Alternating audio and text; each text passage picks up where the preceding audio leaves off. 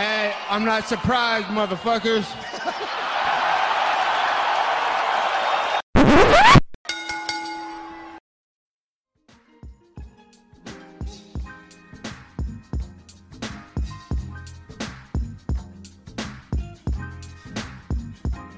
What is up, ladies and gentlemen? Welcome back to the Courtside Sound Off podcast. Once again, I'm Josh Ivanoff. As always, welcome by the one and only man of the hour, too sweet to be sour, future Jiu-Jitsu world champion, Angel Ortega. Listen, folks, we got a lot of stuff to talk about this week. We got UC Vegas 69-70. Jake Paul, Tommy Fury, Floyd Mayweather is going to be fighting, although nobody cares. Bellator 291, and a lot more. As always, we're brought to you by two incredible sponsors of the show, Rogue Energy and Elixir. Code SOUNDOFF for 10% off of both of those websites. Rogue Energy, you guys know the story. Been a long time sponsor of the show. Keep me fueled, keep me energized to get up and go through the day. On the other end of things, Elixir will knock your ass out. They'll go ahead and make you calm, make you cool, get you really high, you know. Leading distributor of Delta 8, 9, 10, HHC. They got it all, man. So if you want to go ahead and go to elixir.com or rogueenergy.com, once again, code SOUNDOFF for 10% off of each. Last Saturday night from UC Apex in Las Vegas, Nevada, Erin Blanchfield stepping up to the plate. And look, man, we were both, I don't want to say we both doubted her, but we were both afraid for her. I think that's probably the way to put it, man. Facing Jessica Andrade, one of the scariest women fighters on the planet, former champion, contender in two weight classes. Shit, if she was fighting 135, I'm pretty sure she'd be a contender there too. But look, dude, and she was also the underdog. That's another important thing we should throw in there. But instead, Erin Blanchfield, dude, she goes out there and immediately puts a jab in Jessica Andrade's face, keeps with the pressure, and does not let up. And eventually, round two, to Andrade's credit, kept on stuffing the takedown. But in round two, near the end, she gets the trip, she gets to the back, she gets the choke. Erin Blanchfield gets the biggest win of her career in her first main event. Angel, your immediate reaction, your instant reaction. Give me your thoughts, man. I was shocked. Obviously, I was shocked. I need to tell you this. I thought this was a very dangerous fight. But look, there's a lot of factors going into this. I am not trying to discredit Erin Blanchfield's win. I want to make that very clear. I think this is a very good win. It was a solid win. It was not a fluke win. It was well earned and well deserved. Like most wins are, you know. You do get, Mickey Mouse ring. No, I'm just kidding. Angel. Oh, Josh. Are you gonna start complaining about LeBron again? No. Okay. But, regardless, Jessica took this fight on short notice. It wasn't that long ago that she fought. She was pretty active. Maybe not the smartest decision to take a fight like this against a young gal, hungry, that wants it, good training camp, well prepared. And maybe she came in a little overconfident, a little overzealous, maybe underestimated Erin Blanchfield a little bit. But I don't know. Regardless, she had, as far as the performance, kind of what you somewhat expected of just going to drop. But she didn't have that kind of fluidity we saw in that Laurie Murphy fight. You know what I mean? And granted, in that different matchup, right? Not short notice, full camp, you're in Brazil. Mm-hmm. There's a lot of factors going into that. But to kind of reel it back in a little bit and talk about Erin Blanchfield herself and her performance, her striking looked a lot better than what I thought. Obviously, this is a submission game. We know it. We don't need to talk about it a lot. I will say, Josh, I do want to see one more. I'm sorry to say it. I know that might piss some people off. Yikes. And I'm not the only one. But look, there's a lot of options in this division. And I think you have Talia Santos there, Manon Fiorot, and her. And she's young. She doesn't need it right now. You know what I mean? I know that a lot of people want to see it. But I want to see one more high-level opponent. And if she can get that win, man, no questions. No question. Hand it. Give it to her. Put it on a fucking gold platter. Mm-hmm. I actually normally agree with you. Like, normally, I would actually agree with you. It's the fact that this is 125 pounds. Women's 125. That makes me think, let's just shoot for the top shot. It seems like kind of a bit pointless, no? I mean, I know that you said that there's options out there, but outside of, Manon Fiorot is probably the only one. I know you said Talia Santos, but she, Shevchenko declined to fight her, so you can't really make her fight her, and she's probably going to have to go out there and get another win. You can make her fight Blanchfield, though, Josh. I'm sorry to cut you off, but you can make her fight No, but then so you're going to give the shot to Manon Fiorot? You think she deserves it over Blanchfield? I mean, you don't have to give it. Do you think that's a better fight? You can make Manny step away. You can put her on the side. You don't have to give her the title shot while those two are. So you're just gonna let Shevchenko and Grasso do nothing, the winner of that fight, for a while? Bro, it's not the first time they fucking done that shit. I mean, let's be honest. We've had champions only defend. No, I know, but I'm saying if you have a ready contender and just waiting is who people want to see, don't you think that makes more sense than just look? I want clarity in division. I want things to be kind of figured out right now. Well, I mean, I feel like there is clarity because there's I think this is literally the clarity that we needed. No, Josh. Look, I would have had complete clarity if she would have beat Talia Santos. I'm gonna tell you that right now, 100%. So you think Talia Santos is a better win than Jessica Andrade? I think she's a better win because of the performance she had against Valentina Shevchenko. Josh, you cannot dispute that to the performance that Jessica Andrade had against Valentina Shevchenko. If you want to argue that point, we can right now. No, I'm saying Jessica Andrade is a better fighter, though. I mean, if we're basing it purely off performances, obviously Santos had a better performance against Shevchenko than Andrade did. And she gave her the hardest fight in recent time that anybody. Yeah, but styles make fights, though. Styles do make fights. I don't think anybody would doubt that. Jessica Andrade is a tremendously better fighter and has a better legacy than Talia Santos. Well, granted, but who's been in the UFC longer? No, obviously Andrade. I'm just saying that I still think she's a better all-around fighter. I mean, she can be, but it doesn't mean that her skill set can't amount and get her a win with what she has now. You know what I mean? Yeah, true. I don't know. It's just odd. It's just odd to me. And plus that she's young. I just don't think you have to do it with it's like, yeah, she's getting the win. She's had but this is the first kind of relevant person I think she's had a win about in this division near the top. You know what I mean? Mm-hmm. And that's the thing. And like I'm telling you, it's not to discredit her, but like I'm saying, I just want one more. And if she gets it, good. It's there. I want it. Give it to me. You know what I mean? There's no, and plus that, look, Josh, we're not to offend the women and not to offend anybody who is offended. We're not hungering, you know, we're not fighting over women's title fights, main event and co-main events. You know what I mean? Mm-hmm. I mean, I'm just going to say that, artist. I don't think the UFC would have any problem trying to put people aside and waiting. You know, it's not anything new. Mm-hmm.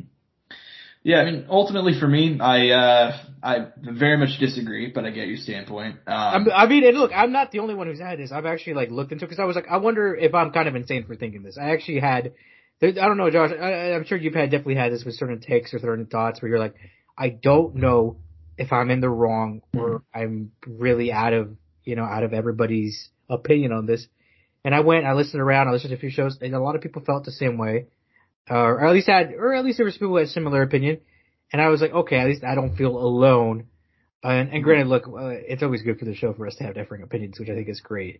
But yeah, I just think she's young. I don't think she still has time. She can still be the youngest champion even after another win.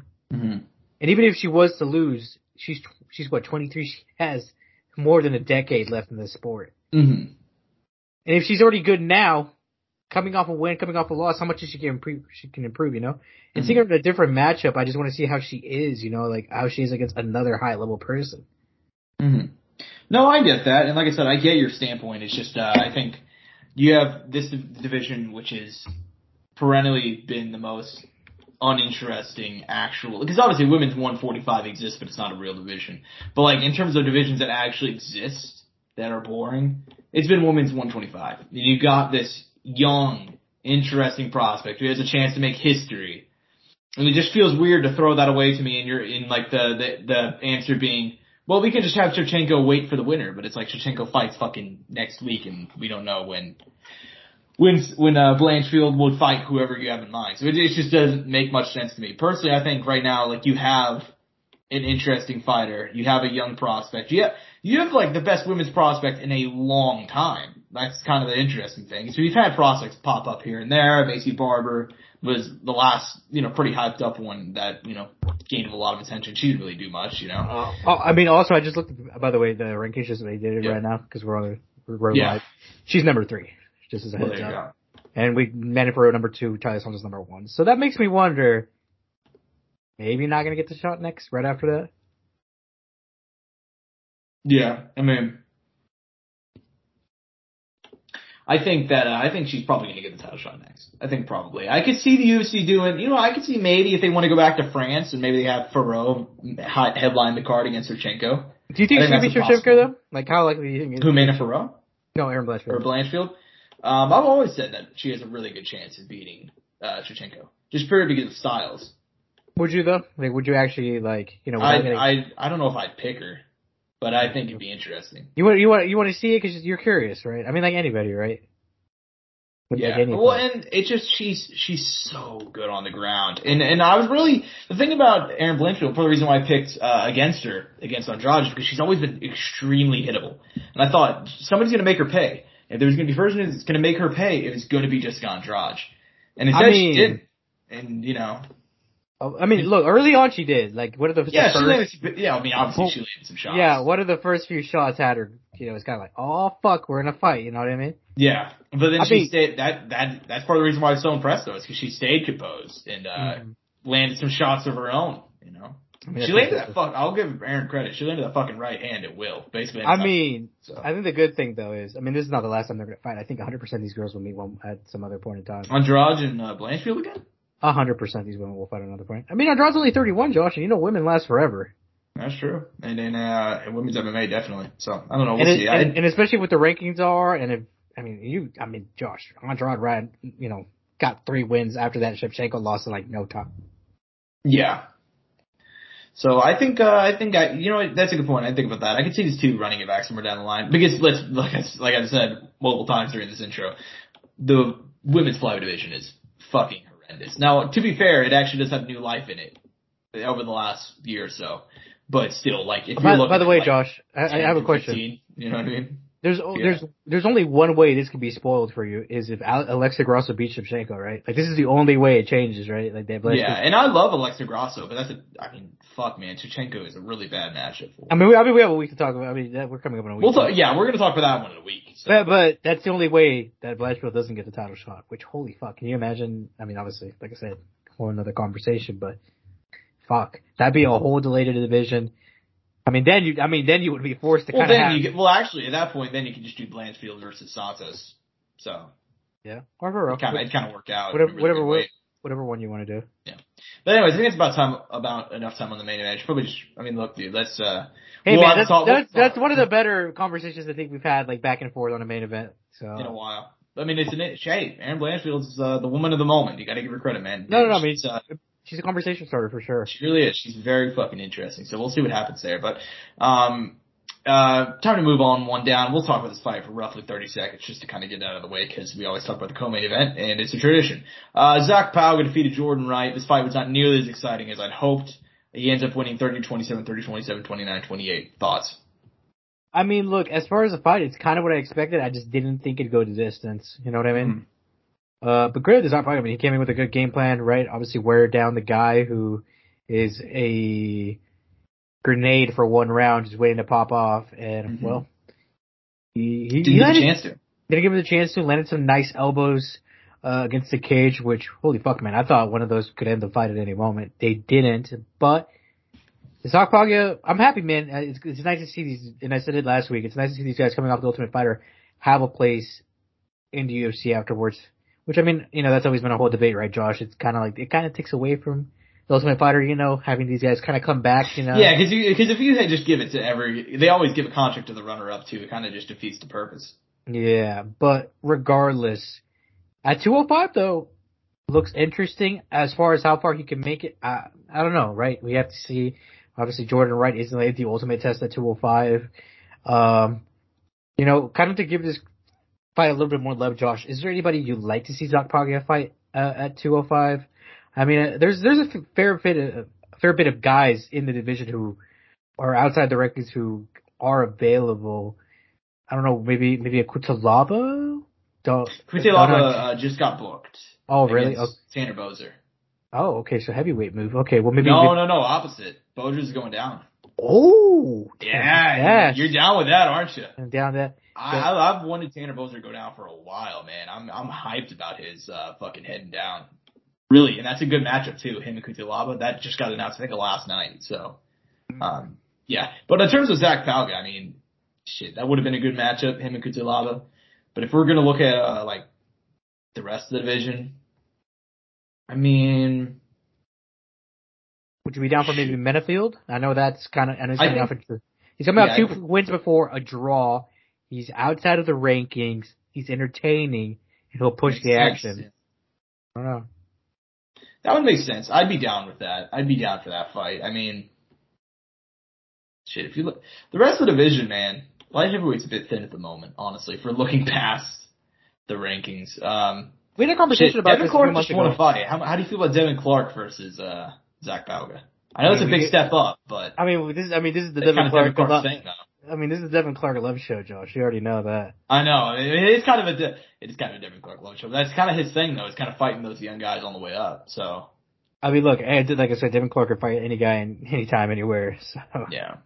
I mean, I'm happy. I mean, look, this is another one I thought about. There's another 205 fight on this under Marcin Prokhnov. Ooh, you know what? I was gonna say that one. Here's another one I thought about right now. Tyson Pedro.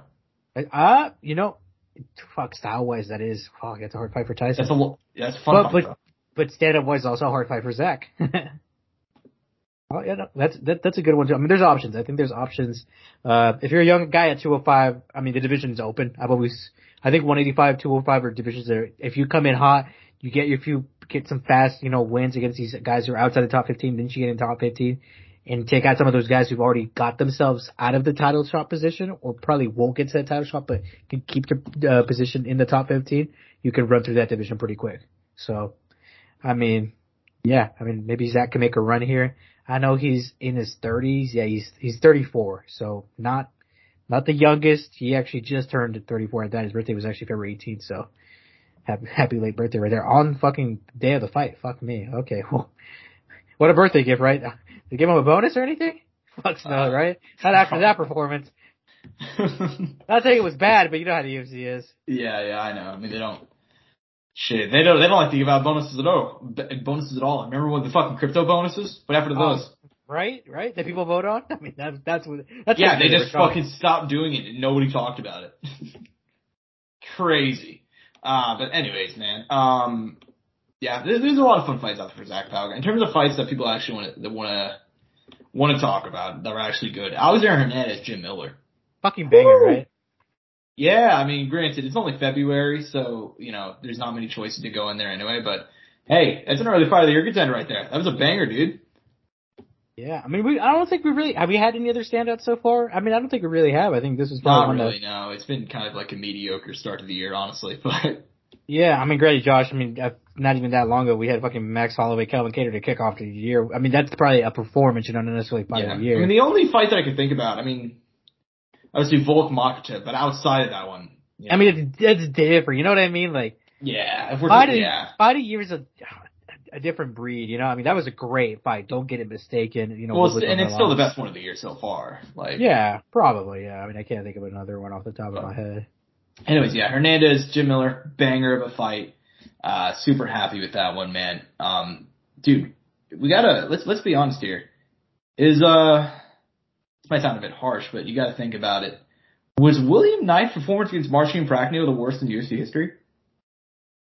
Obviously, there's guys that got knocked out in like 8 seconds or whatever, but like it's one of the worst in the fact that he was in it the whole time to an extent. You know what I mean? It seemed like. Fuck, I don't know what to compare it to, but it was bad in a different way. It wasn't bad like Chris Moutinho getting beat up for, all those rounds. You know what I mean? Yeah. I don't know. It was just basically if you guys didn't see the fight, don't blame me. This is one of the reasons why this fight night card was kind of ass. At least the main card for the most part. Yeah, he basically went out there and did nothing.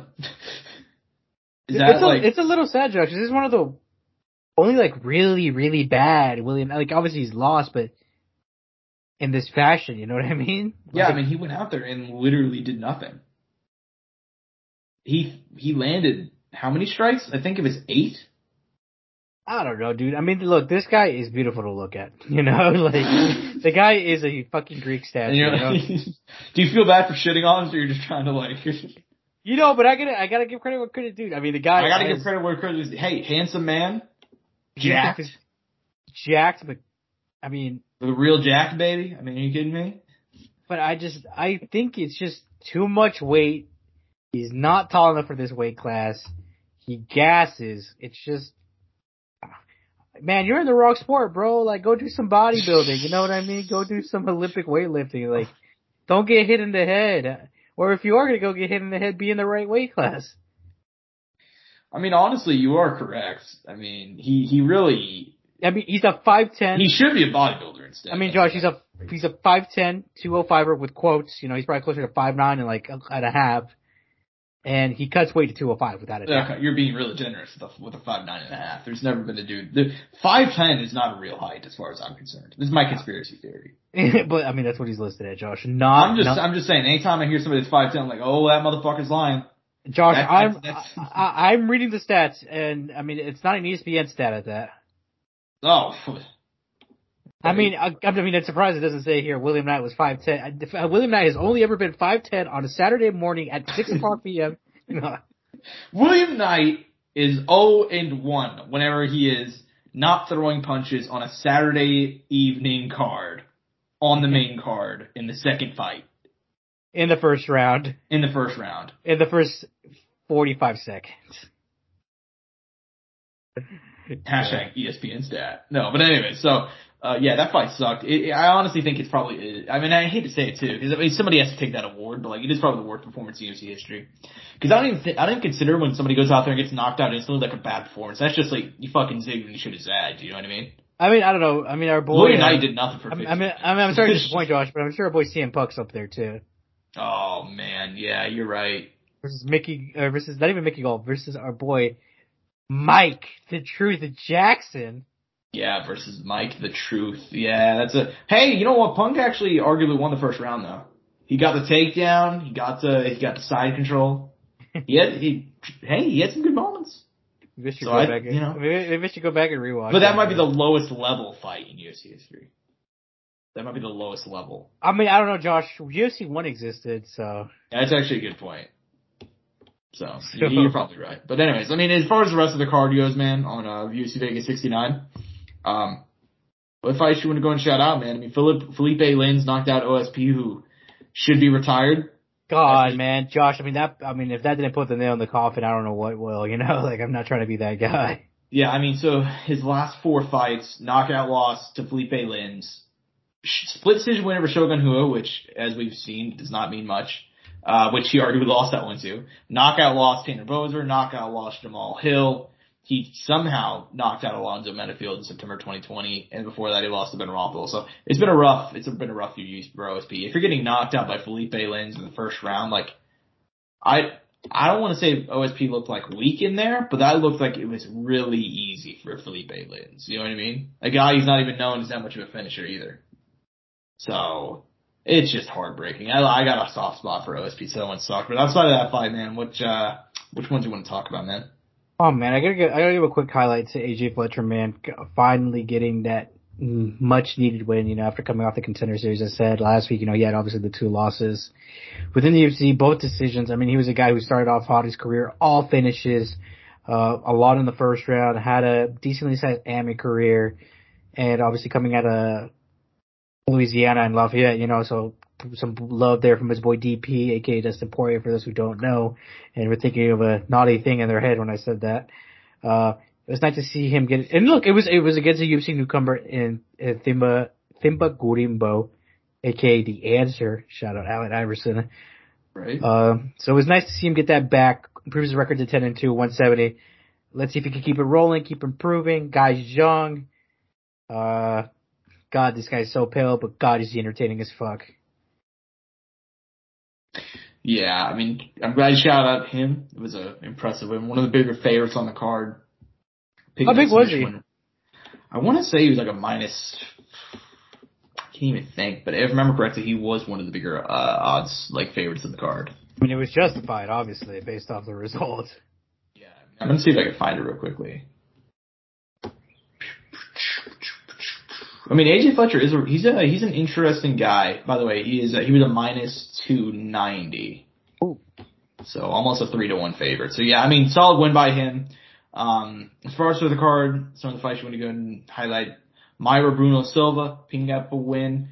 3 in a row, kinda low key, just making her way up the fucking ladder at 135. So impressive win. Evan Elder, gotta feel bad for him, man. I mean, he was up on the cards heading into the 3rd round.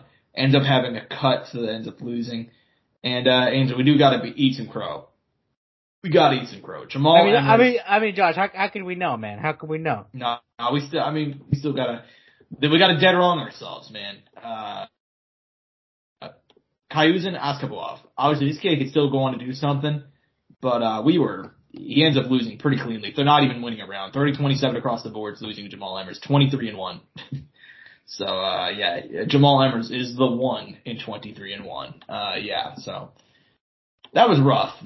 Man. I don't think we've missed that hard on a guy in a long time. Now, obviously, we don't know for sure, and obviously he could turn out to be fine, but Jamal Emmers. Jamal Emmers, if you are a legitimate prospect, you should be able to at least win a round against Jamal Emmers. So. Remember, like I told you, Josh, there was issues with him, and obviously the stuff going on in Russia. Hadn't fought in almost 2.5 years, something like that, trying to make his UFC debut. On top of that, he hasn't trained at his main camp, so he's trying to get back at AKA, I think, or AKA or ATT, one of the two. I don't know where it's at. Sanford, I can't remember. Somewhere here in the U.S. Hasn't been with them, which is another thing. So there were some factors to it. Granted, I'm not trying to make excuses for the guy. I'm just saying these are all possibilities that could have affected him in this fight, and maybe his results could be better down the line. Like me and Josh talking in the green room privately, it's not the first time a guy with a pretty crazy record like this, undefeated, has lost. We mentioned in the green room, our boy Mateusz Gamrot lost his UFC debut, and look at where he's at now. Yeah, that's fair. I mean, there are guys who have come in and lost. That's absolutely true. That's always gonna be the case, but we'll have to see the next one. I think the next one's a big, yeah, maybe. Big tell. But yeah, I mean, final thoughts. Any fights I may have missed on Vegas 69, man? I thought it was a weird card, not good or bad. I mean, we highlighted pretty much every fight. I think we might have missed like one or two in there, but I think we mentioned the main ones, kind of stuff that had news behind it, some meaning behind it. No offense to anybody we did miss. Yeah, but. Anyways, man, let's go ahead and hit UFC Vegas 70. It's not the biggest card this week, let's be honest, but honestly, I am a fan of a lot of fights on this card. There's a couple of very interesting ones. So we'll hit off with the main event going down to UFC Apex on Saturday. Nikita Krylov, Ryan Spann. Nikita Krylov, a guy that came in with a lot of expectations of the UFC. He ended up leaving at one point, came back, did the old Brandon Moreno, except he kind of left of his own volition, so not exactly the same case. Probably more akin to our boy. I can't think of his name.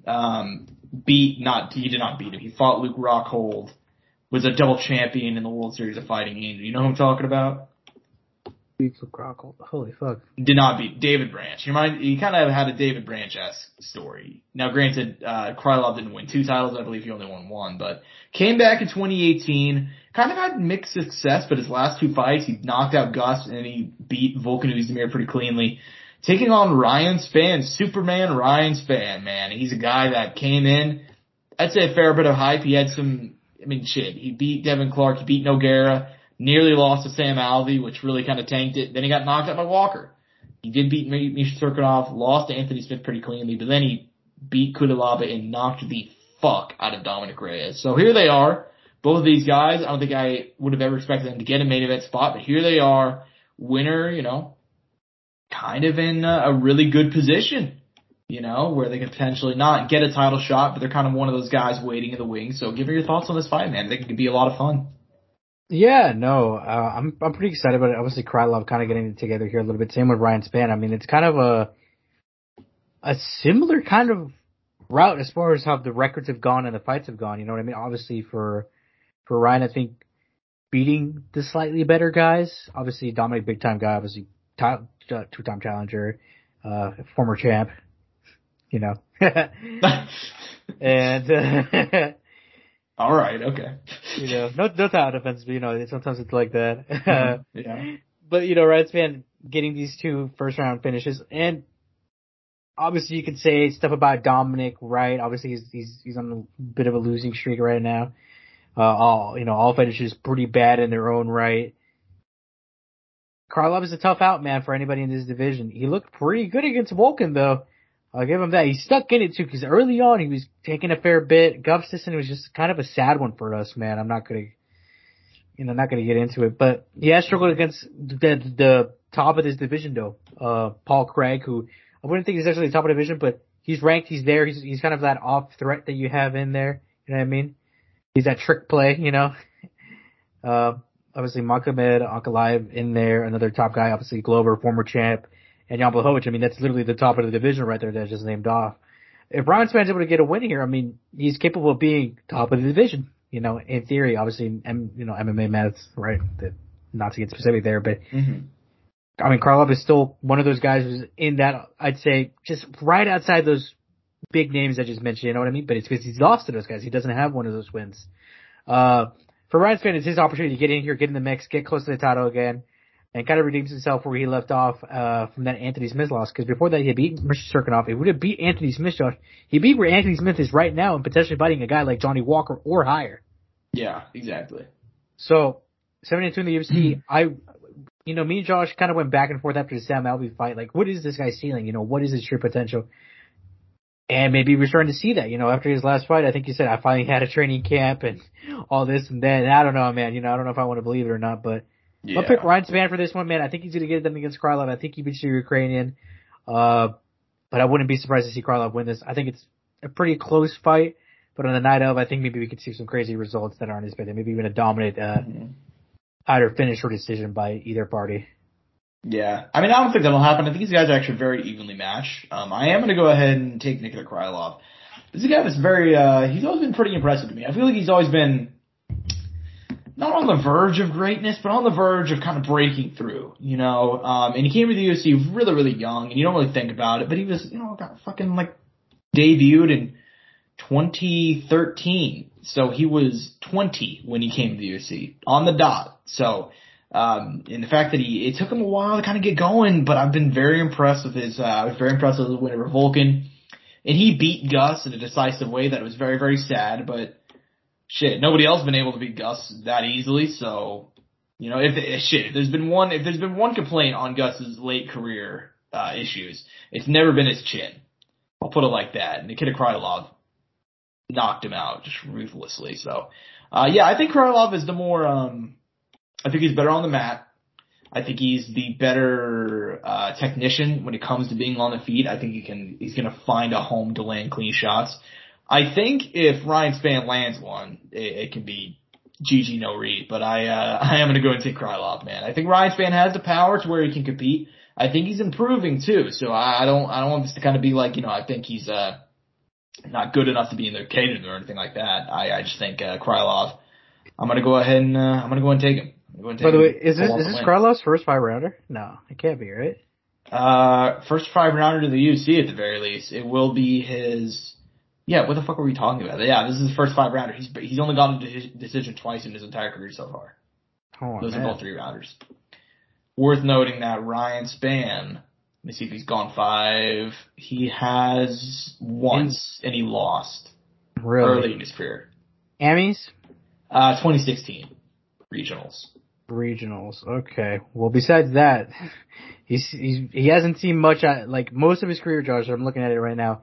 He's pretty much only seen the first round and very limited second round. He's never seen the third round much in his career outside of I think those two times. And then the Amis, I mean, we don't know. There's one Ami fight in there that doesn't say. Well, actually, no, went to a decision, so more likely than not 2 rounds. Interesting. Yeah, I mean, he should be a fun fight regardless. In my opinion, I think the co-main event is kind of the more intriguing fight. Not to diss on Krylov and Spann. But Brendan Allen and Andre Muniz are 2, I don't want to say legitimate prospects, because I think Muniz is in his 30s at this point, but he's a legitimate coming on as a fucking potential title challenger. Brendan Allen's still in his 20s, just turned 27, less than 2 months ago, riding the best winning streak of his career. 3 wins, Christoph Jocko, Jacob Malkoun, Sam Alvey. He's had some solid wins earlier in his career too, but it feels like he's always just so close to you talk about a guy breaking on the verge of greatness. Fucking 3-fight winning streak, He debuted with a 3-fight winning streak, 4 if you include the Contender Series, lost to Sean Strickland. 1 2 in a row, lost to Chris Curtis. 1 3 in a row, what will happen against Andre Muniz, Angel? What do you think, man? I think this is a very fun fight. Yeah, no, I mean, you laid it out very well there. I mean, for Brendan Allen, man, he kind of finally got his wins together, man. He kind of strung them together. Obviously, he had the tough Chris Curtis loss in between. Fuck, man, this guy could be on an insane win streak right now with names like Carl Robertson, Poliana Serrano, Chris Gerson if he would have beat him, Sam Alvey, which obviously was on short notice, but ended up getting the finish and going up a weight class. Jacob Cohen and Christoph Jocko, like you named, I mean, it's crazy that we all, that's, not far from a world that we were almost in, right? And who knows how much higher in the rankings we'd be, maybe the different matchups he would have got.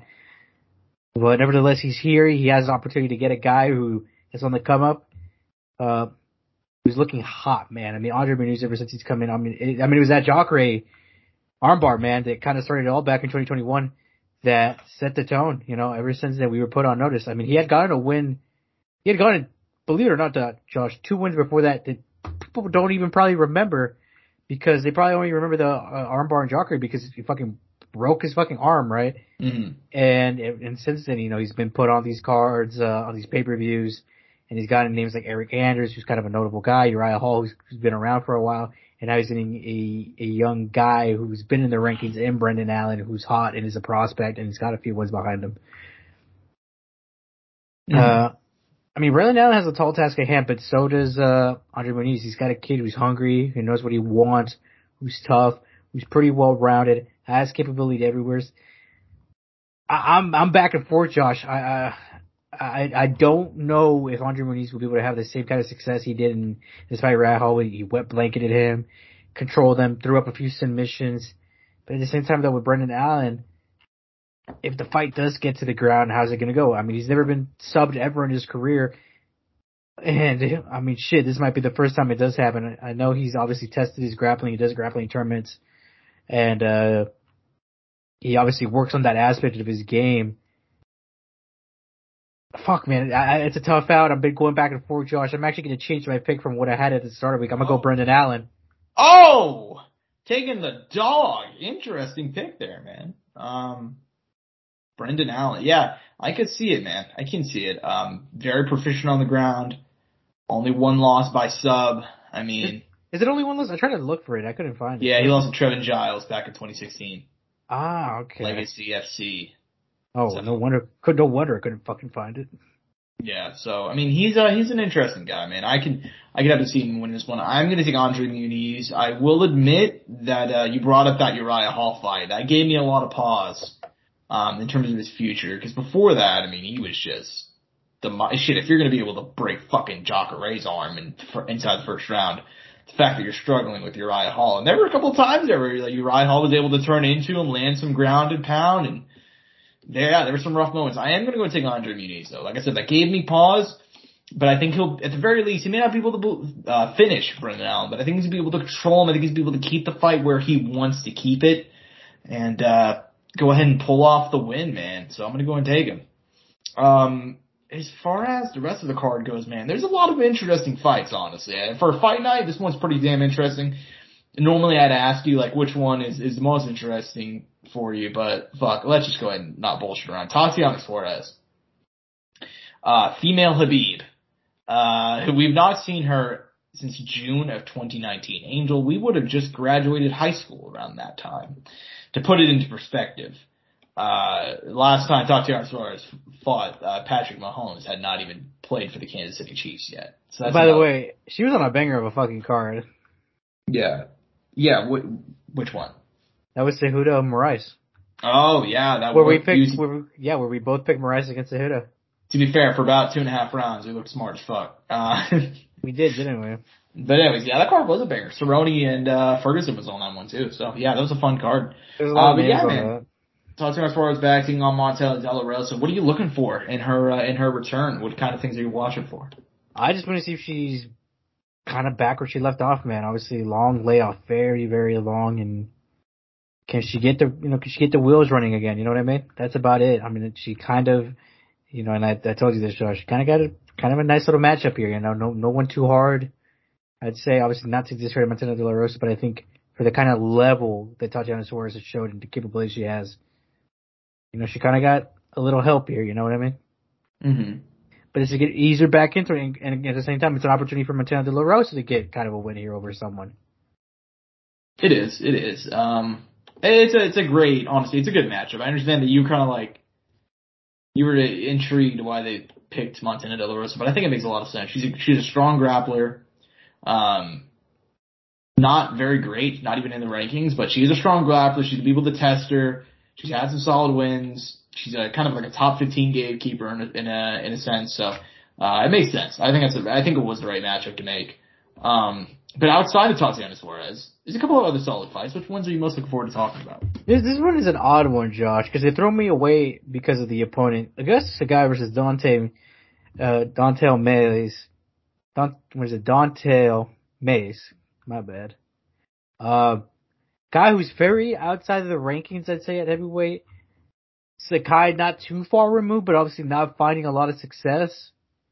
Threw me off a little bit. Obviously, our boy Mays or Don'Tale had that loss to a guy that we were pretty hyped about, but ended up being a dirty cheater. And Hamdi Abdelawad, wow, completely butchered that last name. Fuck, man, so heart fucking broken. We never talked about that on that show.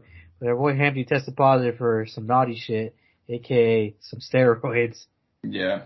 Don't do drugs, kids. Fuck. Sorry, it still pisses me off, Josh. I can tell. Yeah. But I'm pretty triggered about it. Nevertheless, heavyweight matchup. These guys come to bang. I mean, there's no way it doesn't end in a finish, right, Josh? No chance. It might not end in a finish. You think so? I don't know. It probably. I mean, Sakai's lost his last 4 by finish.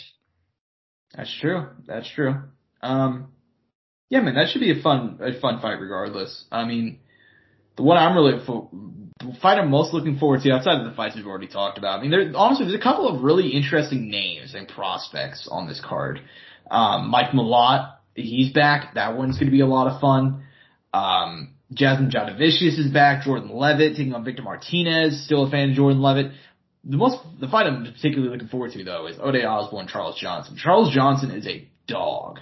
Look, I don't think he's going to win a title. He may not even be ranked. But goddamn it, dude, he's a dog. And Ode Osborne is kill or be killed. If you look at his UFC record, he's gone to decision once against CJ Vergara. But outside of that, submission. He submitted a guy in the Contender Series, got submitted by Brian Kelleher inside the first round, knocked out Jerome Rivera in 26 seconds, got knocked out by Manel Kape in 4 minutes, knocked out Zurg Adeshev in a minute, and then lost to Tyson Nam by knockout in 2 minutes. The guy does not leave the first round. So, should be a lot of fun here, man. Any fights we may have missed, anything that you're looking forward to talk to outside of those fights? No, man, I think we highlighted everybody there. There's some people I probably will mention next week, not necessarily today, because I do want to see how they perform. Mm-hmm. Fair enough. I mean, there is a couple of interesting fights on the undercard, and it should be a fun show, man. I think coming off UFC Vegas 69, kind of needed this card, man. It's not a pay-per-view or anything, but it is still a very solid night of fights. So looking forward to it. That being said, it might be overshadowed just a teeny bit by a card happening out in Saudi Arabia. And there's also a card happening in Bellator as well, which we'll talk about. But let's go ahead and hit it because it is the biggest, the biggest card of the weekend. Jake Paul, Tommy Fury. It's happening. The truth. Is the tagline for this card. They're going out to Saudi Arabia, taking that blood money. And, yeah, man, interesting fight. I know that we've been waiting for this one for a while, so give me your thoughts, man. Now that it's finally here, give me your thoughts. I mean, this is what Josh said earlier when we were talking. 2 years in the making? Yeah. Fuck, man. Isn't that wild that a 6-0 guy and an 8-0, and granted they didn't have those records at the time, we're trying to fight each other for the last 2 years. Yeah. What the fuck?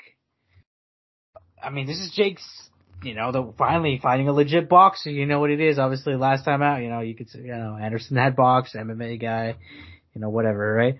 But, I mean, this is as legit as it can get right now for another pro boxer, Mm-hmm. Tommy 8-0. Obviously, the Fury family. I mean, the history's there. Fucking Tyson said he disowned Tommy if he fucking got knocked out, or I think if he lost in general, right? Yeah. They both said it, him and John Fury. Let's see if they carry through with that. Man, what can I say about the matchup, Josh? I mean, I think as far as Jake, my expectations are, and as I said to you, probably I just want to see what the improvements are going to be. Has the footwork gotten better? Has the head movement gotten better? Have the combinations gotten more intricate, more complicated? Is there more setups? What are you capable of doing now that you didn't do before? For Tommy, I mean, look, he has a level. It's not the highest from what we see. Obviously, he's fought a lot of guys that were cans. As the records have been shown and combined. But he's been doing this longer. You know, he's been in the sport longer. He's been surrounded by it longer. You know, how is that going to play in this against Jake? We're not making official picks for this, right? I mean, you can offer one if you want to. Look, I mean, we've been waiting for so long. A lot of people, and Josh, your opinion has changed on this. For the longest time, people didn't really care about this matchup. They thought Tommy was going to get run through. Josh actually thought this would be a great test for Jake, and your opinion has slightly changed. I don't know how much, which I don't want to speak for you, but I'm excited, man. Obviously, weird time they're setting it up at, but they're trying to get that fucking money. I get it. I'll definitely be checking it out. There's obviously some interesting names on this undercard, and Makabu, Badu Jack. And Josh, I just fucking noticed our boy Adam Salah is fighting on the main card of this shit. Yeah, I saw that. I was like, what the fuck? That went through me for a fucking loop. But YouTuber / influencer, you know, for those who don't know, I don't know much about I don't know anything about his opponent, but he's here. Yeah, he's fighting Stuart Kellogg. What a name. Is he like an actual YouTuber? I can't really find him. TikTok guy. No, that makes sense, but I don't know. Okay. Yeah, you know, I mean, Josh, there's like a million TikTok people who are famous, let's be honest. Are you really that famous if you're on TikTok, though? I'm not up with any fucking internet celebrities anymore, dude. Like. Right. Josh is like, dude, I know like PewDiePie, Shane Dawson. I didn't know dude, to give you perspective, I didn't know who Aiden Ross was until like 6 months ago. Probably not even, it's sooner than that. I mean, but he's blown up within the last few years though, so it's not like a major surprise that you don't know. Yeah. You know who Speed is? Do you know who I Show Speed is? I know who Speed is. Fuck yeah, dude. I've noticed that, I don't know, man, I think I'm just old. Like, anytime I see, like, one of the, like, this new streamer popping off, I'm like, this dude's, like, got a room temperature IQ. Like, this guy just, like, that seems to be the qualifier. But, I mean, in terms of, like, back to the fight card itself. Yeah, I mean, look, dude, Jake Paul, Tommy Fury, I mean, I have changed my thoughts a little bit.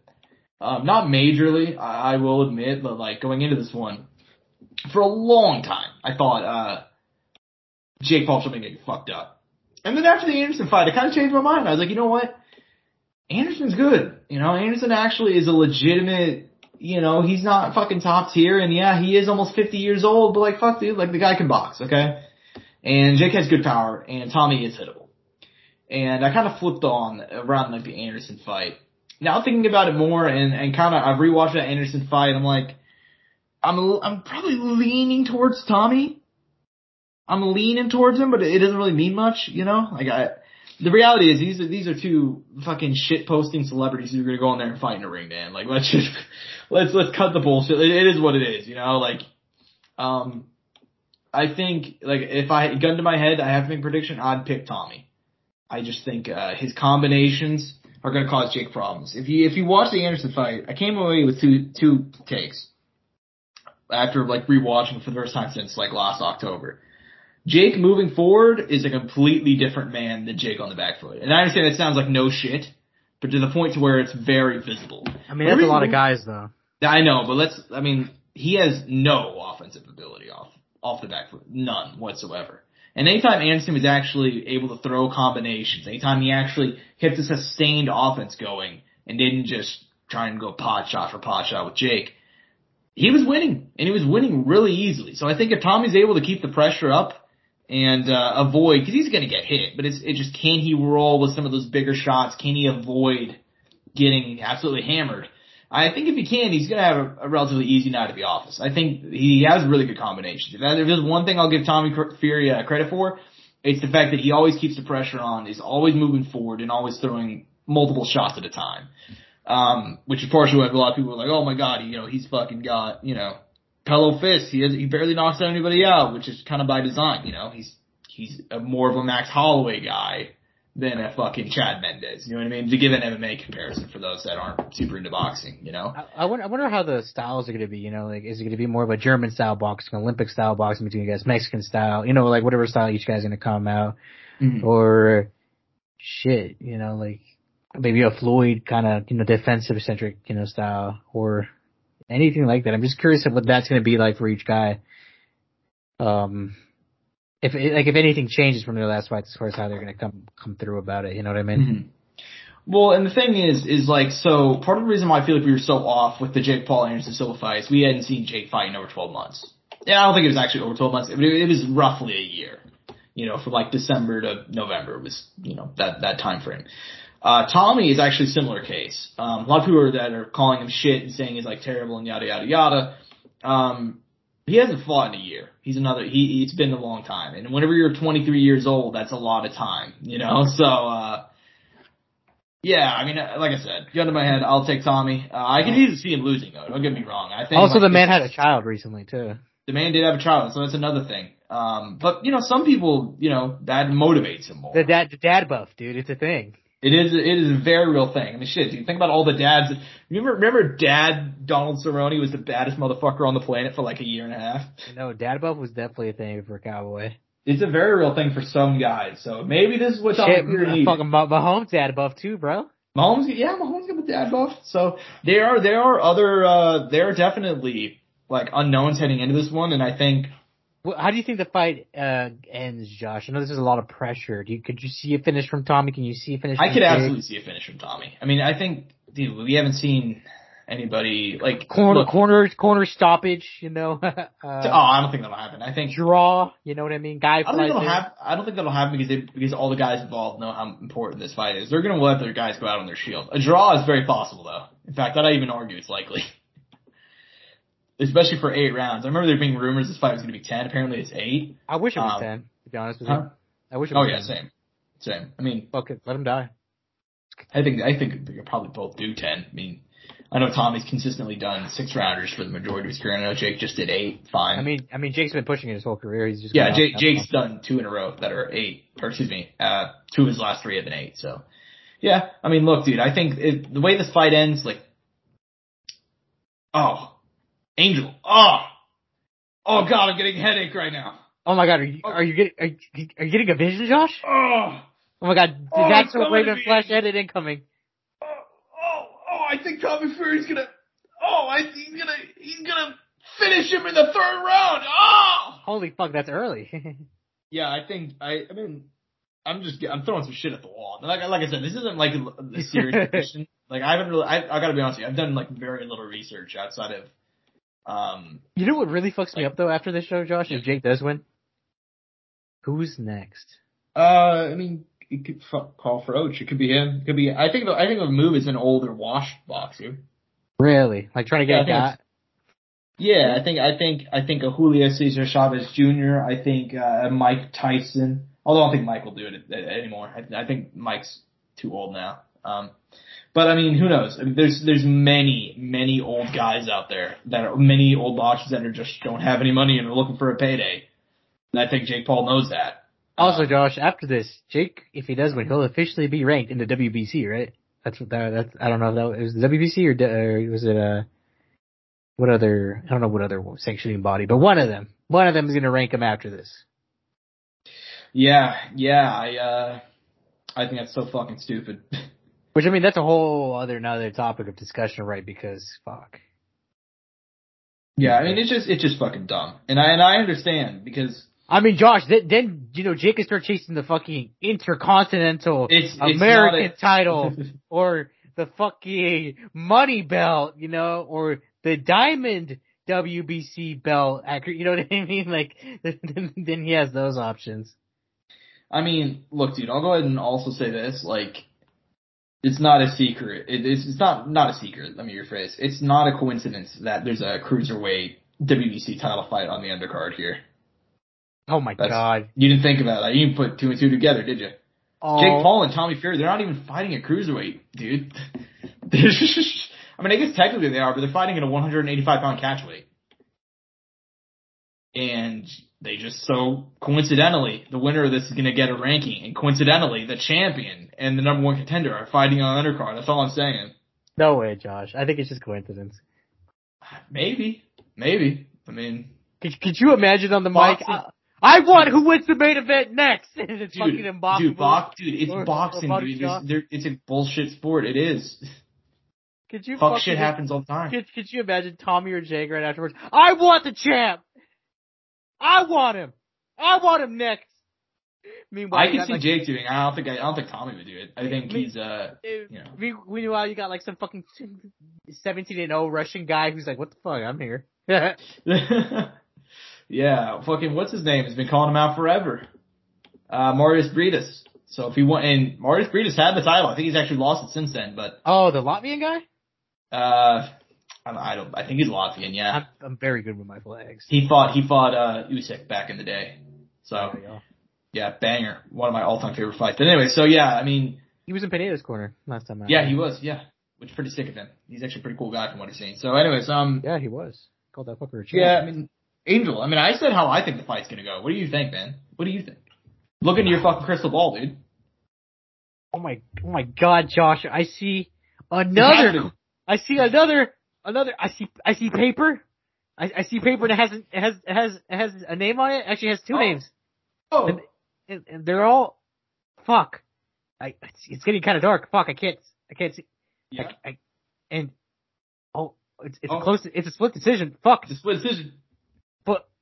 But it's a split decision for Jake. And one of the cards is super fucking lopsided for Tommy, and the other one's super lopsided for Jake. And the middle one was a close for some fucking reason. Oh, isn't that a coincidence how that always happens? Right? Right? Oh my god.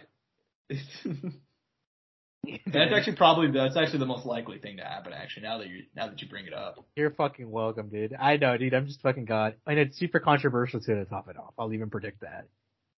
I mean, look, hey, we've already seen it happen once earlier in Jake's career. I think he fought Woodley, and I think the one judge gave. I know it was a split decision, but pretty sure like one judge gave Woodley the fight by 2 or 3 rounds, and the other one gave Jake the win. They gave him all but like the one round that he lost, and then the other one was super close. That happens every single time. So yeah, you're probably actually right. I mean, shit, he fought him again and it didn't matter. Exactly.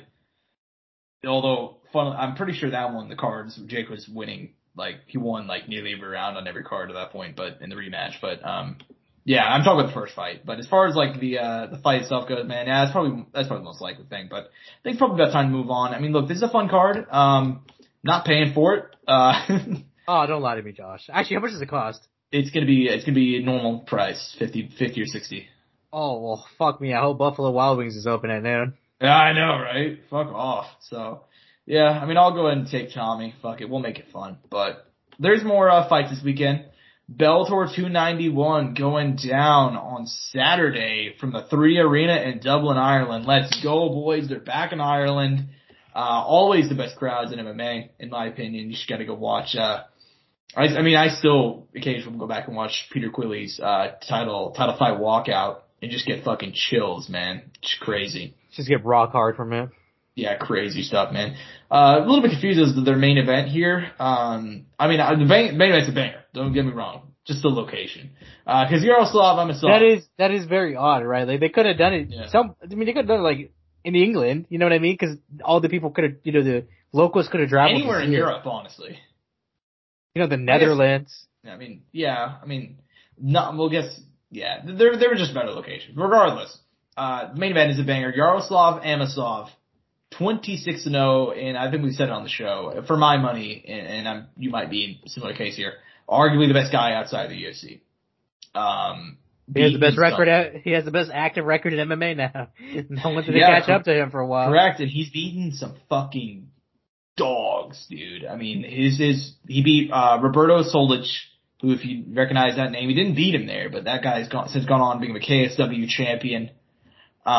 He beat Gerald Harris, Eric Silva, David Rickles, Ed Ruth, Logan Storley, Douglas Lima, and now he will be rematching Storley, who is coming off that close split decision win over Michael Venom Page back in May to win the interim title. Obviously, Amosov was out fighting for Ukraine, for his home country, And I believe he's finally either left the armed forces or he's taking a hiatus in order to take this fight. So yeah, man, very interesting fight. These two originally fought back at Bellator 252, a split decision win for Yaroslav Amosov. Do you think he will make it 2-0 in the series, man? What do you think about this fight and the main event? I mean, dude, if there's one guy who's the most dangerous fight for Yaroslav in this whole division, it is Logan Storley. We saw that in their first match. It was a split decision the first time around. I mean, Logan Storley, Josh, I told you this guy's been a state champion in wrestling since he was in middle school. This guy was beating fucking high schoolers in middle school to win state championships. And he won it every single year until he graduated. Obviously, college career, great as well. Don't necessarily know everything about it. I looked into it in class. Obviously, coming out of Killcliff. Great camp, man. I mean, everybody speaks wonders about this young man and his skills and his abilities and what he can do. He's good, man. He's good. I mean, I think there's holes. I do think Yaroslav he's a more of a complete fighter than Logan. I just don't think Logan's striking is as good as Yaroslav's. And look, it doesn't need to be. It doesn't need to be for him to be successful because of his wrestling so good. I mean, we've seen it, man. Khabib, obviously, but granted, he is like a unicorn, right? But Logan's doing it now, as it is. With 5 rounds, though, I really don't know. I mean, that could benefit Logan because he's been active, he's been around. Obviously, Amosov probably had to have a very intense camp to get back into and get prepared for 5 rounds. Lots of pressure on him, obviously, defending the title, coming back after a long time, maybe some jitters, some rust, whatever it may be. Obviously, wanting to represent his country well. There's just a lot of stuff to it. But look, he's beat him once. He'll beat him again. He'll have an extra 2 rounds to make it very clear that he is the champ. He's the dominant champ, and that Logan Storley is not going to ever be champ of his division if he's going to be standing in front of it and holding its title. Yeah, fair enough, man. Fair enough. I've actually gone back and forth on this fight a whole lot. I'm not sure if you are same page. I'm gonna go and take Yaroslav Amosov. I think his inactiveness giving me a lot of pause. Obviously, not his fault that he's inactive. Obviously, hashtag fuck Putin and all that. But in terms of the actual fight itself, obviously, I know I saw their fight back at Bellator 252, but I don't remember the specifics of it. Angel, have you rewatched it? A lot of counter grappling exchanges. Like, you'd be surprised how much of it was just. Yeah, but Logan had some scary dominant positions, if I remember. I mean, it's been quite a while since I've seen it now. But I mean, the big thing, like I'm saying, Josh, I think 5 rounds to be a big thing. I mean, 5 rounds of grappling is very draining. One mistake on the ground, these guys can lock in submissions at any moment, especially from the back where the sweat necessarily isn't as much of a factor. I mean, obviously you could still look. I mean, obviously it is a factor. I'm not going to take it away, but if you lock it in and you get it in tight, maybe they won't necessarily slip out. I mean, God, can I speak English today? But no, I mean, like I said, Josh, and obviously I'll let you get the floor again here in a second. No matter what, Josh, I think going forward, Logan Storley will be the hardest fight for Yaroslav Amosov and all of Bellator going forward, regardless, win or lose or draw here. I kind of agree. I do kind of agree. Mainly just because, like, I don't know what other. I mean, Bellator, I'm sure there's some dog out there who I don't fucking know about. He's been just killing dudes on the prelims. Bellator always has those guys, but I mean, I don't know. At 170, I don't believe so, Josh. Off the top of my head, I mean, they're kind of top heavy in my opinion. Not necessarily like their other divisions where maybe they have a few guys lingering out, maybe not with the experience, but they're there. Maybe they have a potential future. But at this weight class, I don't believe so. Fair enough. Yeah, man. I am gonna go ahead and still take Amosov. I think he did not come back to lose. I'll put it as simply as that. I mean, this is a guy that has been dealing with a lot more than just fighting and even thinking about that right now. The rest probably seems easy by comparison. I know that we're talking about like the cardio, and obviously it's different cardio for different things, but shit, my guy was out there fucking in the trenches. I'm sure that's draining too, so I'm not really worried about his cardio. It is going to be interesting to see because obviously the first fight you mentioned was a 3-rounder. This one's going to be 5. We'll see what happens. Logan Storley's last fight where he fought Michael Venom Page. That's one that kind of gave me a bit of pause, because Logan Storm's a guy that, like, shit, you know, he's beaten some good names. He beat Joaquin Buckley, funnily enough, back when he was in Bellator. He beat Naaman Gracie. He almost beat Amosov, but also, you know, split decision against Dante Shiro. You know, his fight with Michael Venom Page, he made it much harder on himself than he really needed to, you know? And that fight was razor close. So I'm going to go and take Amosov. I think Logan Storm is a guy that fights up to the level of his competition. I think it's going to be, I don't know, man. I just got a lot of confidence in Amosov. I think he's the best guy outside the UFC right now. I think he's going to go and show that on Saturday. In terms of the co-main event, no second title fight, anything like that. But we've got a featherweight banger between Pedro Carvalho and Jeremy Kennedy. Should be a lot of fun. 2 ranked guys. What do you think about this one? I mean, it's fun. Obviously, Jeremy Kennedy, obviously a little bittersweet, right, with his win over Aaron Pico. Obviously, a shoulder injury. Maybe he didn't get to show off as much as he wanted to. Yeah. And then Pedro Carvalho, he's kind of strung a few together here. Obviously, having a few losses, but they're guys who've been around and well established and kind of prospects in Bellator. I mean, Patricia Bivol, obviously, I mean, Bellator's poster boy. You know what I mean? JJ Wilson. Young guy, Daniel Weichel, a guy who's had his own struggles in his own career as well. This Peter Nizeki fight, I don't remember this one off the top of my head, but the Mads Burnell one, very nice, much needed. I don't know if Pedro Carvalho will be able to get it done against Jeremy Kennedy. Jeremy Kennedy is kind of in a better place right now, career-wise. I mean, he's coming off wins over Emmanuel Sanchez. Listen, the Aaron Pico win, like I said, not how he wanted it, but nevertheless a win. They lose to Adam Borge, but Adam Borge just challenged for the title not too long ago. I think Jeremy Kennedy's going to get it done. Yeah, same here. Jeremy Kennedy's kind of now granted, coming off that win over Aaron Pico, which just was so disappointing seeing the way that fight went. But Jeremy Kennedy's a guy that I've always felt's like, just a few fights away, a couple fixes here and there away from being a solid contender in the Bellator featherweight division and actually becoming like an actual legitimate title challenger potentially somewhere down the line. Pedro Carvalho is a fun guy. We've never really gotten that vibe from him. In fact, it's the exact opposite. He's a guy that I've always thought anytime he steps up to the level of competition that's top tier, he ends up losing. That doesn't mean he doesn't have good wins. Obviously, I mean, he beat Derek Campos, he beat Sam Sicilia. I think he slowed down a bit over the last couple of years though. Which is kind of weird because he's only 27, but I remember being really disappointed with his performance against Patricio Pitbull, and I feel like the higher up he goes, he's kind of been, I don't want to say disappointing, but we've clearly found out his level. I'll put it like that. And Jeremy Kennedy, I think, is a level above. I'm going to go and take him to win on Saturday in Dublin. Rest of the card, it's very Irish heavy. You know, Peter Quealy's back, Sinead Kavanaugh's back, Charlie Ward. What are some of the fights you're most looking forward to discussing from this one, though? Oh man, Josh, you know, even when it's very Ireland heavy, like you said, local guys, I feel like there is still a lot of fun people. Obviously, Peter Quealy, Josh, you mentioned him at the start of the show, but he comes to bang. Same with Sinead Kavanagh, beautifully put right there at the start of the main card. Not opening it up, but right after them. Carl Moore, a guy who surprised me. He beat our boy Carl Brexton, who obviously we've seen have his struggles lately. Getting a big dub there. That was cool to see. Charlie Ward, another fun guy. A name that maybe you haven't even thought about recently, Josh. Hassan Magomed Sharipov. The brother of Zabit. Mm-hmm. Fighting on the card, opening up the card. Nice to see him back. It's been quite a while. We mentioned him quite a while ago. It was back in 2022, at the start of 2022, so yeah. I wonder why the delays were there. But nevertheless, he's back here.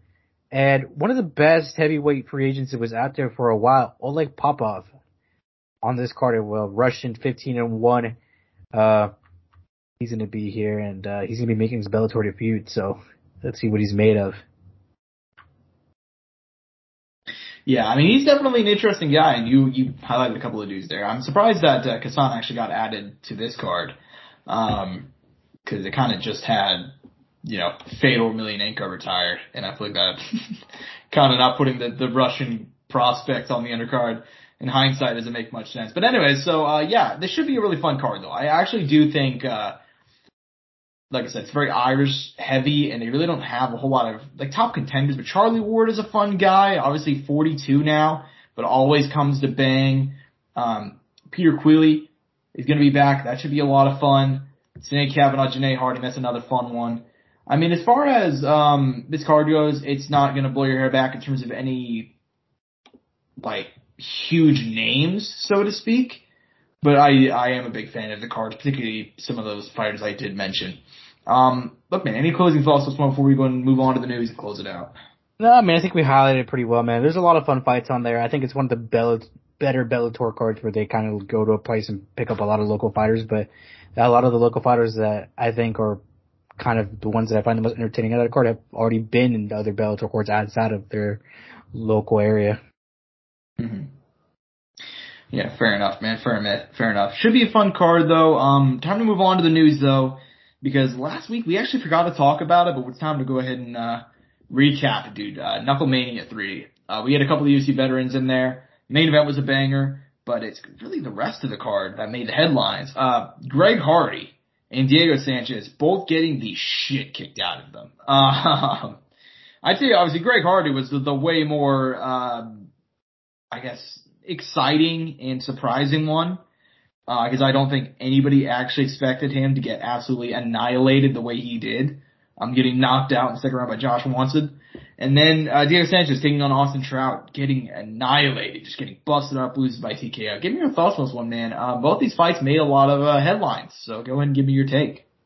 Oh, man. I mean, look, they all have their unique ones. I mean, is there any place you would like me to start, or do you just come to kind of... I mean, just if you want to hit them both, give me your thoughts on them, really. I mean, the Greg Hardy one, I think that was kind of a surprise because he was coming hot off that Hasim Rockman Jr. win, but granted, Hasim undersized, obviously, fucking Greg Hardy very huge, and I mean, I don't know if they're doing any drug testing, you know, I'm not saying anything, right, but at the same time, you never know what could help with that fucking cardio, because my man could go, you know what I mean? Greg Hardy had that energy.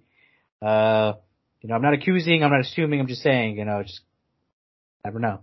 And, shit, and BKFC, I thought he was gonna kill it, man. I really did. I mean, if you didn't tell me the name, I was like, I don't even need the name of the opponent. I'm picking Greg Hardy. Yeah, that's how I thought too. Yeah. And I mean, Diego, fuck, man, that was rough, you know, but Diego's a dog, man. He was in it, and he gave credit to his opponent in Trout. But afterwards, fucking controversy strikes, man. I'll let you get into that, Josh. I think this is where you come in perfectly. This is where I come in, because apparently Austin Trout, our boy, who fought Canelo, you know, had a great career in boxing, accused of putting Vaseline on, which is illegal. And if you want, and Diego accused him, and then afterwards, a couple days later, some videos come out of like, during the introductions, past the point where he would have been checked by, you know, when they go up to the front, they get Vaseline put on their faces, and they get checked, they check their fingernails, stuff like that. The UFC calls it the pre-fight check-in or whatever. So they do that. This would have happened during the introductions. You could see his guy behind him putting some stuff on, rubbing his hands, and then all of a sudden just wiping down Austin Trout's shoulders, his back. And I'm like, ooh, that looks real bad. So we'll see what happens. Maybe Diego Sanchez didn't get fucked. I mean, he got busted up, honestly, really badly in that one, but he landed some shots of his own, and there were moments where he would get into the clinch and just couldn't do anything with it. And Austin Trout would be able to get away. So, I mean, with that in mind, seeing the video, and I saw the video after I saw the fight and I found out about the controversy, and I'm like, oh, that actually is pretty interesting. So, yeah, I mean, in terms of the Greg Hardy thing, yeah, just hilarious. No, I just didn't see it coming, that's all. I mean, Jesus Christ. I don't know what his opponent does for a living, but, good for him, I guess, right? He made some money. Good for him, he made some money. Yeah, never heard of him before. I don't think I'll hear of him afterwards. But dude, Greg Hardy, I don't even know why he would do this. I understand maybe he was just going to get a big payday and he felt confident, but like, he was actually making some waves in boxing, man. He was 2 or 3-0, and then, you know, that's what happens. You know, you step in the BKFC ring, shit happens. So, yeah, but in terms of the card, man, BKFC's had a lot of bad headlines for a while. This was a good night for them, man. I mean, Josh, to be honest though, like, I don't keep up with them, but I see some highlights, bro. Like, maybe the names aren't big, but every fucking fight, they always have some bangers. Like, there's always bangers. Like, that's a fact. Like, you might not know the people. That is true, yeah. But they put on fucking bangers, dude. I mean, it's just that's true. Because of the nature of the bare knuckle. However, they did fucking kill it in terms of this night specifically because they had the UFC veterans on there, and I saw more of this card than I've seen of the BKFC. Actually, wasn't John Dodson on this card? John Dodson also knocked out a dude on this card. Yeah, like the fucking first round too, which good for John Dodson, right? He's fucking killing it outside of the UFC. Good for him. Yeah, exactly. So shout out him, man. Shout out him. Yeah, I think it's about time to move on. Overall, though, solid card for BKFC, man. Intrigued to see what they can do in the coming months. Because I know they're always looking for big free agents. But speaking of big free agents, this is not going to turn out to be a good night, man. I did not include this in the preview rundown because, quite frankly, like if you've seen one of these, you've seen them all. But Floyd Mayweather will be doing an exhibition on Saturday. O2 Arena. This is actually kind of big because Floyd Mayweather has never fought in the UK. And you'd think, you know, should be interesting. You know, he's fighting Aaron Chalmers, a Bellator vet, 1-0 as a boxer, was on Geordie Shore, you know, and I understand people laugh at him because of that, but, you know, he actually, you know, he's proved his worth, you know, he's actually a legitimate fighter. That being said, nobody gives a fuck about this. Yesterday, I saw the ticket sales. Nobody is going to this thing, dude. It is actually, I'm pretty sure you can look it up right now. They are tanking. Have you seen any buzz about this, Angel? No, because that's why you're telling me about it, dude. Yeah, I mean, I just want to go ahead and make sure, because I know I haven't seen anything about it, and covering this shit is literally my job, you know? So, I mean, I'm going to send you, actually, Angel, I'm going to send it to you right now on Twitter. I believe it is 95% of tickets are unsold as of right now, as of yesterday night. What? So what are they going to do? Are they just going to start selling this shit as cheap as possible and pray to God people go in? More than likely, yeah. Yo, what? Brutal. And it's not even like the case, like, you know how like last time Floyd had an exhibition, there were some interesting fights in the undercard, like Tommy Fury was there, Anthony Pretty Boy Taylor was there, who else? Bobby Fish, who's a former pro wrestler who had a background in kickboxing, he fought. There was some intrigue. I don't know anybody on the fucking undercard of Floyd Mayweather's return. Like, it's actually, they're just phoning this shit in. I'm trying to look at it right now, like live, like literally the fan-sided shit. Yeah. See if it's improved at all. It won't let me do it probably because I'm not in the UK. Yeah, but anyways, yeah, they are tanking, dude. Oh, Holy never mind. shit. It is letting me. Yeah? What's the report? Has there been a massive sale on tickets in the last, 24 hours? Okay, look, from looking, no, but it does look like there's way more from what we see in that picture. Okay, well that's good then. That, or they, you know, like the very, very top seat, like the nosebleeds? I guess they're not having anybody seated there. Damn, that could be it. So they're only doing the fuck? Unless it's sold, because there is tickets there available, but it's like, handicap seats. Okay. I believe. Or I don't know. I can't really tell. It's obviously I'm looking at it right now live, so. But yeah, from what I see, like looking into the like main sections, it does look like some have actually picked up and sold it for a bit here. Fair enough then. But yeah, this fight has zero buzz. Angel, you even bother watching this one? Fox, no, dude. Yeah, same page. All right. Floyd would have to box like an Xboxer for me to give a fuck about an exhibition. That or like some pretty decent size, like. You would have to fight me. Honestly, I'd watch if he fought you. I think I'd be way more interested in that. Don't worry, Angel. If he's gonna fight me, you and me we're gonna do our own fight camp. It's gonna be a fucking Rocky film, just fucking. Right, like Ben Askren did, you know? Yeah, exactly. You just coaching me up and shit. I'd get fucked up, obviously, but that doesn't matter, you know? Fucking punching cows and shit in a freezer, you know, like fucking cow carcasses and shit, you know what I mean? Yeah. Anyways, man. I mean, I don't have any thoughts on this one. I mean, I'll watch it if, I'll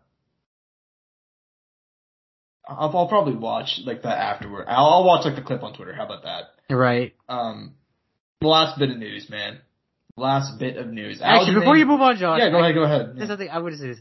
I can't wait till the day that Floyd gets caught in one of these fucking exhibitions with someone he's like, oh shit, Floyd's kind of slow now. You know what I mean? Or it's just seen open. Fuck, man. Mikaru Asakura nearly knocked him the fuck out. You remember that dude? He was tagging him up. Who? Mikaru Asakura. His exhibition before Deji in Japan. Oh, yeah. Yeah, you've seen the video, right? Like, he was tagging him up. Yeah. Probably obviously back. he didn't win. Probably pulled back a little bit, because he's like, I don't want to get fucking banished. Yeah, but yeah, eventually it's gonna happen. You can only play with fire so much, dude. Like, right, where someone's like, well, dude, I could be the first person to knock out Floyd, even if you're it doesn't even matter if it's an exhibition. Shit, like, I'll always have that under my belt. Exactly. So, I could see it happening. And I'm sure Aaron Chalmers is gonna go out there and try to do it too, man. So we'll see. Right. We'll see. Last bit of news. Aljamain Sterling, Henry Cejudo. It's been a while since we talked about these two boys, actually, because we knew they were in talks, but there's been no confirmation. There's been very little info. Angel, it's going down, man. Aljamain Sterling, Henry Cejudo, UFC 288 in May. Kind of just want to find out, man, what are your thoughts on, is this the right matchup? I know that, we've been hearing a lot of stuff back and forth. I know Sugar Sean's been involved, and we've heard it's almost been like kind of a three-way, with Aljamain and Henry and Sugar Sean. Was this the right matchup? I think, yeah. If Cejudo's going to come back and be serious about it, yeah, definitely. Obviously, as a former champ, obviously, Triple C could have got C4, but Dana didn't want to have fun, but it's all good. Yeah, that's true. Yeah, I think. I did not want to see this fight. I thought if you're gonna pretend you're a real sport, you should go ahead and go with the rankings, and the rankings said that Sugar Sean deserved the title shot. That being said, though, I am a Henry Cejudo mark. I think that's it's been a while since we've, discussed him, but I've always been a fan of the guy, and I still think that he's still a monster, and I'm very excited to see his return. Yeah, so that's all we got. As of right now, I believe this is the only fight attached to that card, UFC 288, so we'll see. And anyways, yeah, that's all we got for the show. And once again, quick shout out of our sponsors, Rogue Energy and Elixir. Code SOUNDOFF for both. I'm at Josh Shevinoff on Twitter. He's at Angel_Ortega_01 at Courtside Sound for all things related to the show. Last bit of thing I want to go and say. Thank you to everybody who has subscribed, everybody who's followed us on TikTok, Twitter. We had 800 subscribers on YouTube, and we are actually closing in on 100,000 views as well across, if we're talking like just audio formats and YouTube combined. So thank you to everybody who supported us. We're not stopping here. More content will be coming, and I hope you guys enjoy the show. Peace and butt grease. That was quick.